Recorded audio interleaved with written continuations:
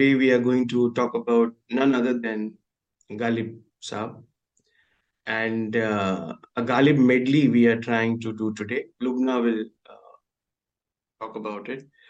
And Ghalib के बारे में बस हमारे जैसे लोग इतने ही जानते हैं जो कि हमको सीरियल में दिखाया गया है, गुलजार साहब की सीरियल में और जगजीत सिंह की मधुर आवाज में एंड नसीरुद्दीन शाह की ब्रिलियंट एक्टिंग और हिस्ट्रियोनिक्स में.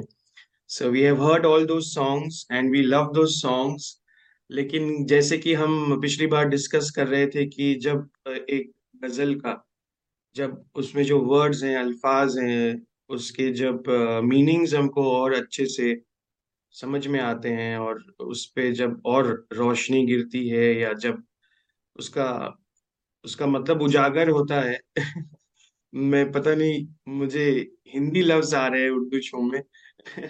सो देन उसका मीनिंग कंप्लीटली चेंज हो जाता है. जैसे कि जब आपने आए कुछ अब्र एक्सप्लेन किया था, उसके बाद जब वो गाना मैंने सुना और वो मैं लूप में सुनने लगा, because it was like the whole thing illuminated kind of, in front of me after you know the meanings.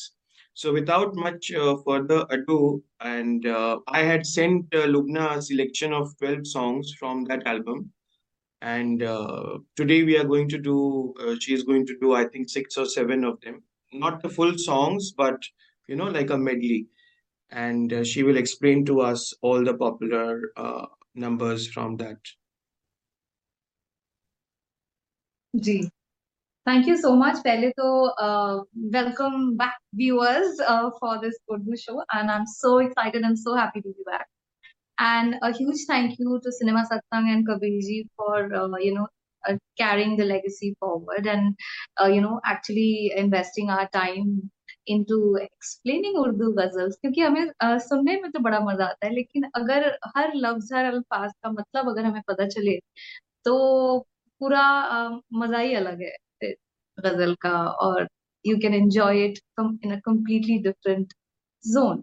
तो मेरा यही अटेम्प्ट रहेगा कि हमारी कुछ फेवरेट कपलेट्स, फेवरेट शेर, फेवरेट गजल्स के कुछ पार्ट्स हमने लिए हैं जो काफी पॉपुलर रहे हैं, और आज हम उनको ही लेके मैं ट्राई करूंगी I am not an expert, लेकिन मैं ट्राई करूंगी कि उसे एक्सप्लेन करें और उसके बारे में हम डिस्कशन करें ताकि उससे हम और डीपली एंजॉय कर पाए. Which is the first song which you have selected? So I was very happy with your selections, क्योंकि of course जब बात होती है गजल की, जब बात होती है उर्दू पोइट्री की, खास करके हिंदुस्तान में, तो गालिब का नाम सबसे पहले आता है, बिकॉज वो बहुत पॉपुलर रह चुके हैं. हमारे सिनेमा में उनकी पोइट्री का काफी इस्तेमाल हुआ. तो जब आपने मुझे ये एक लिस्ट भेजी थी तो आई वॉज वेरी हैप्पी कि मेरी फेवरेट्स भी हैं उनमें से. तो वील स्टार्ट विथ हर एक बात पे कहते हो. हर एक बात पे कहते हो तुम कि तू क्या है. इसमें ये बहुत ही प्यारी 4 लाइन्स हमने इसमें से ली है कि हर एक बात पे कहते हो तुम कि तू क्या है. हर एक बात पे कहते हो तुम कि तू क्या है, तुम ही कहो कि ये अंदाजे गुफ्तगू क्या है. हाँ, रगों में दौड़ते फिरने के हम नहीं कायल, जब आंख ही से ना टपके तो फिर लहू क्या है. रगों में दौड़ते फिरने के हम नहीं कायल, जब आंख ही से ना टपका तो इसमें फर्स्ट जो लाइन है कि हर एक बात पे कहते हो तुम कि तू क्या है. तू क्या है मतलब शायर इसमें कह रहे हैं कि तुम जो भी बोलते हो तो ये तुम जानना चाहते हो कि तू क्या है, तेरा वजूद क्या है, तुम कौन हो.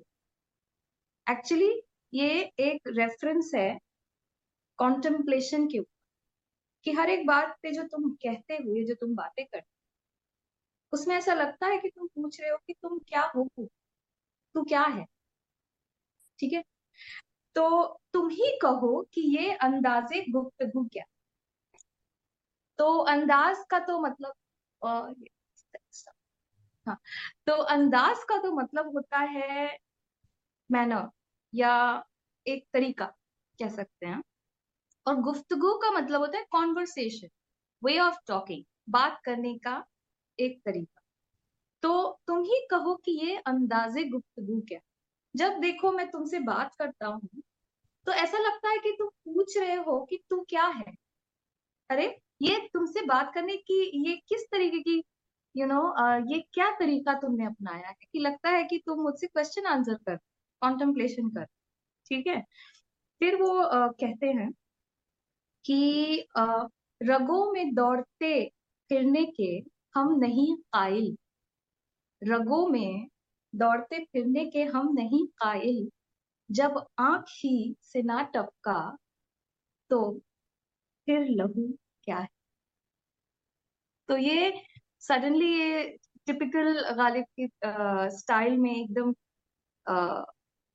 डीप हो जाता है ये शेर यहाँ पे आके, और ये बहुत ही गहरी एक बात कहते हैं कि वो जो रग में दौड़ रहा है, हमारे जो ब्लड होता है वो हमारे वेन्स में फ्लो करता है। काइल क्या होता है?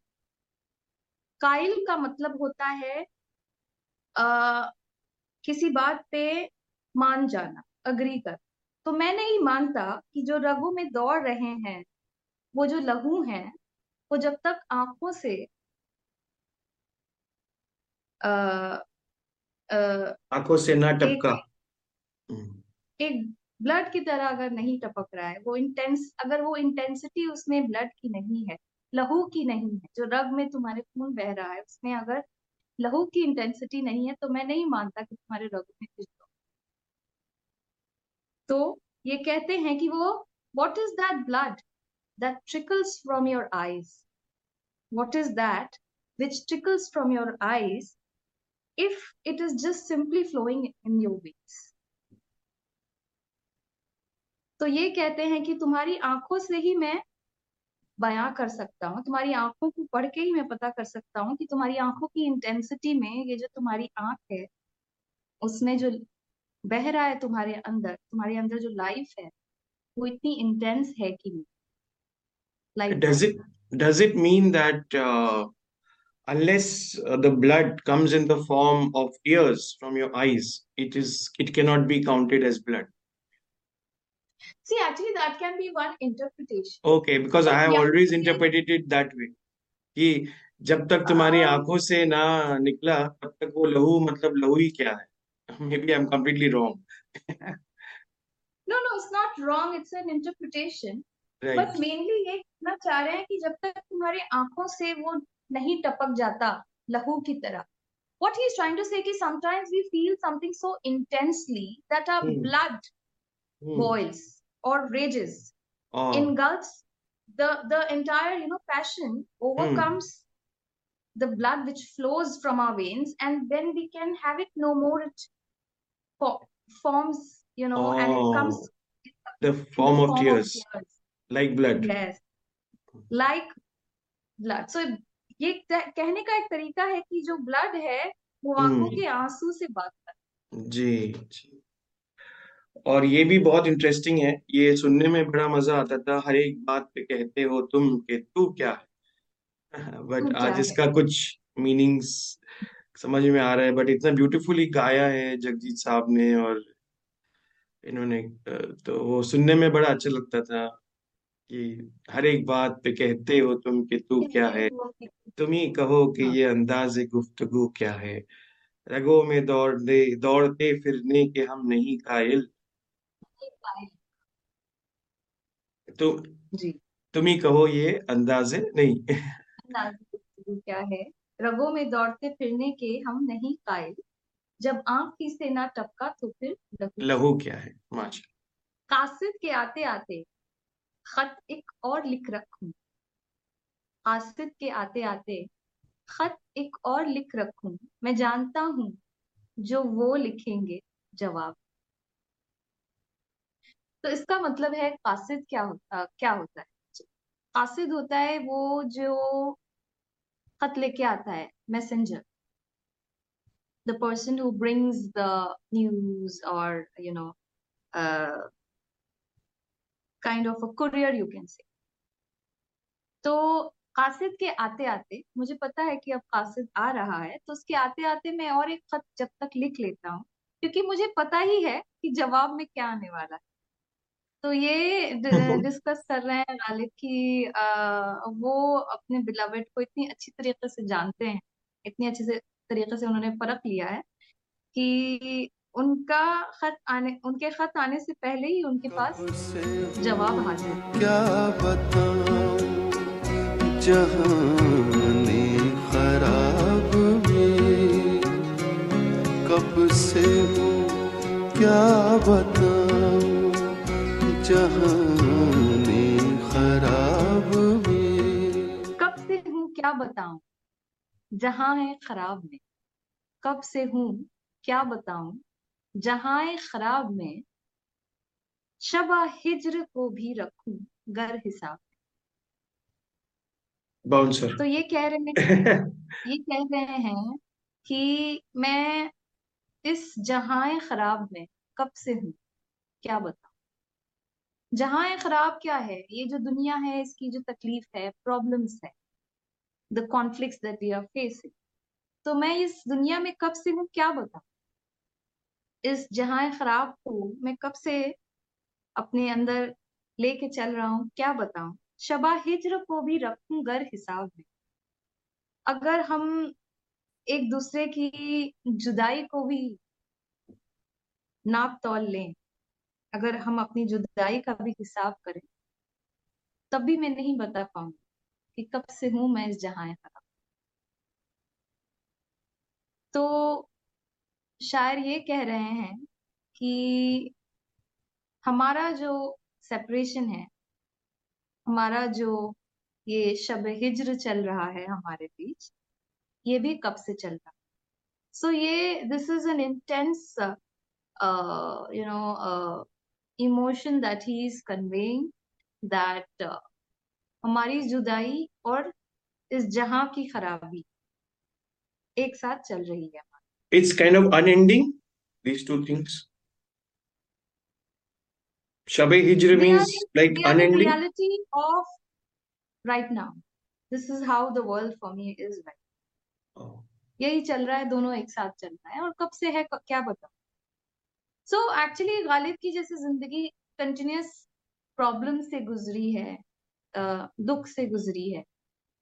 He had to deal and cope up with a lot of things. So एक तरीके से एक तरफ जहां खराबी चल रही है और दूसरी तरफ सेपरेशन चल रही है। Shabe Hijr means separation. Yes, Hijra means separation. Shab means the night of separation. Okay. And तो ये it's kind of ये जो long. It's अंधेरा kind of long and unending. Does it also mean that? ये जो अंधेरा है, ये जो अंधेरा है हमारे हिज्र का, It's very long, right? it's unending. He's comparing the problems of the world with the Shab हिज्र. Right, right. इसको भी हम हिसाब नहीं कर पा रहे, और इसको हम ठीक तरीके से पता नहीं पा रहे हैं कि कितना है, लेकिन ये है So बेहिसाब जैसे। हाँ, तो कासिद के हाथ आते आते खत एक और मैं लिखूं, तो जानते थे जो मैं मैं जानता जानता था हूँ वो जो लिखेंगे जवाब। जवाब और में कब से कहूँ क्या बताऊं जहाने खराब में, शब हिज्र शब आए शब हिज्र को भी रखूं रखूं गर घर हिसाब। हिसाब में। क्या बात है, क्या बात है। मुझ तक कब उनकी बज़्म में आता था दौरे जाम। मुझ तक कब उनकी बज़्म में आता था दौरे जाम, साकी ने कुछ मिला ना दिया हो शराब। तो now he is doubting his beloved कि बज़्म क्या होता है। बज़्म होती है एक महफिल, एक गैदरिंग, पार्टी, एक सेलिब्रेशन जैसे कहा जाता है। और दौरे जाम होता है जब आप ड्रिंक्स करते हैं तो round of drinks that you keep serving. तो ये पोएट बोल रहे हैं कि अब तक जितनी भी महफिलें रही हैं, हमें तो उसमें कभी काउंट ही नहीं किया गया। तो हमारा तो कभी उसमें जाम आया ही नहीं। तो इस बार ऐसा क्या हो गया कि महफिल में, दौरे जाम में हमें भी इंक्लूड किया गया है। तो जरूर कहीं कोई ऐसी बात तो नहीं कि शराब में साकी ने कुछ मिला तो नहीं दिया। Now he is doubtful. दाल में कुछ काला है। एक तरीके से दाल में कुछ काला, एक तरीके से कहने का उनका मतलब है कि ये जो मोहब्बत है, ये जो सडन अफेक्शन है, ये नहीं उन्हें समझ आ रही है कि ये जो उन्हें प्यार भी मिल रहा है या ये जो उन्हें शामिल भी किया गया है, तो कहीं इस बात में कुछ उन्हें झिझक, उन्हें यकीन नहीं। Something's not right.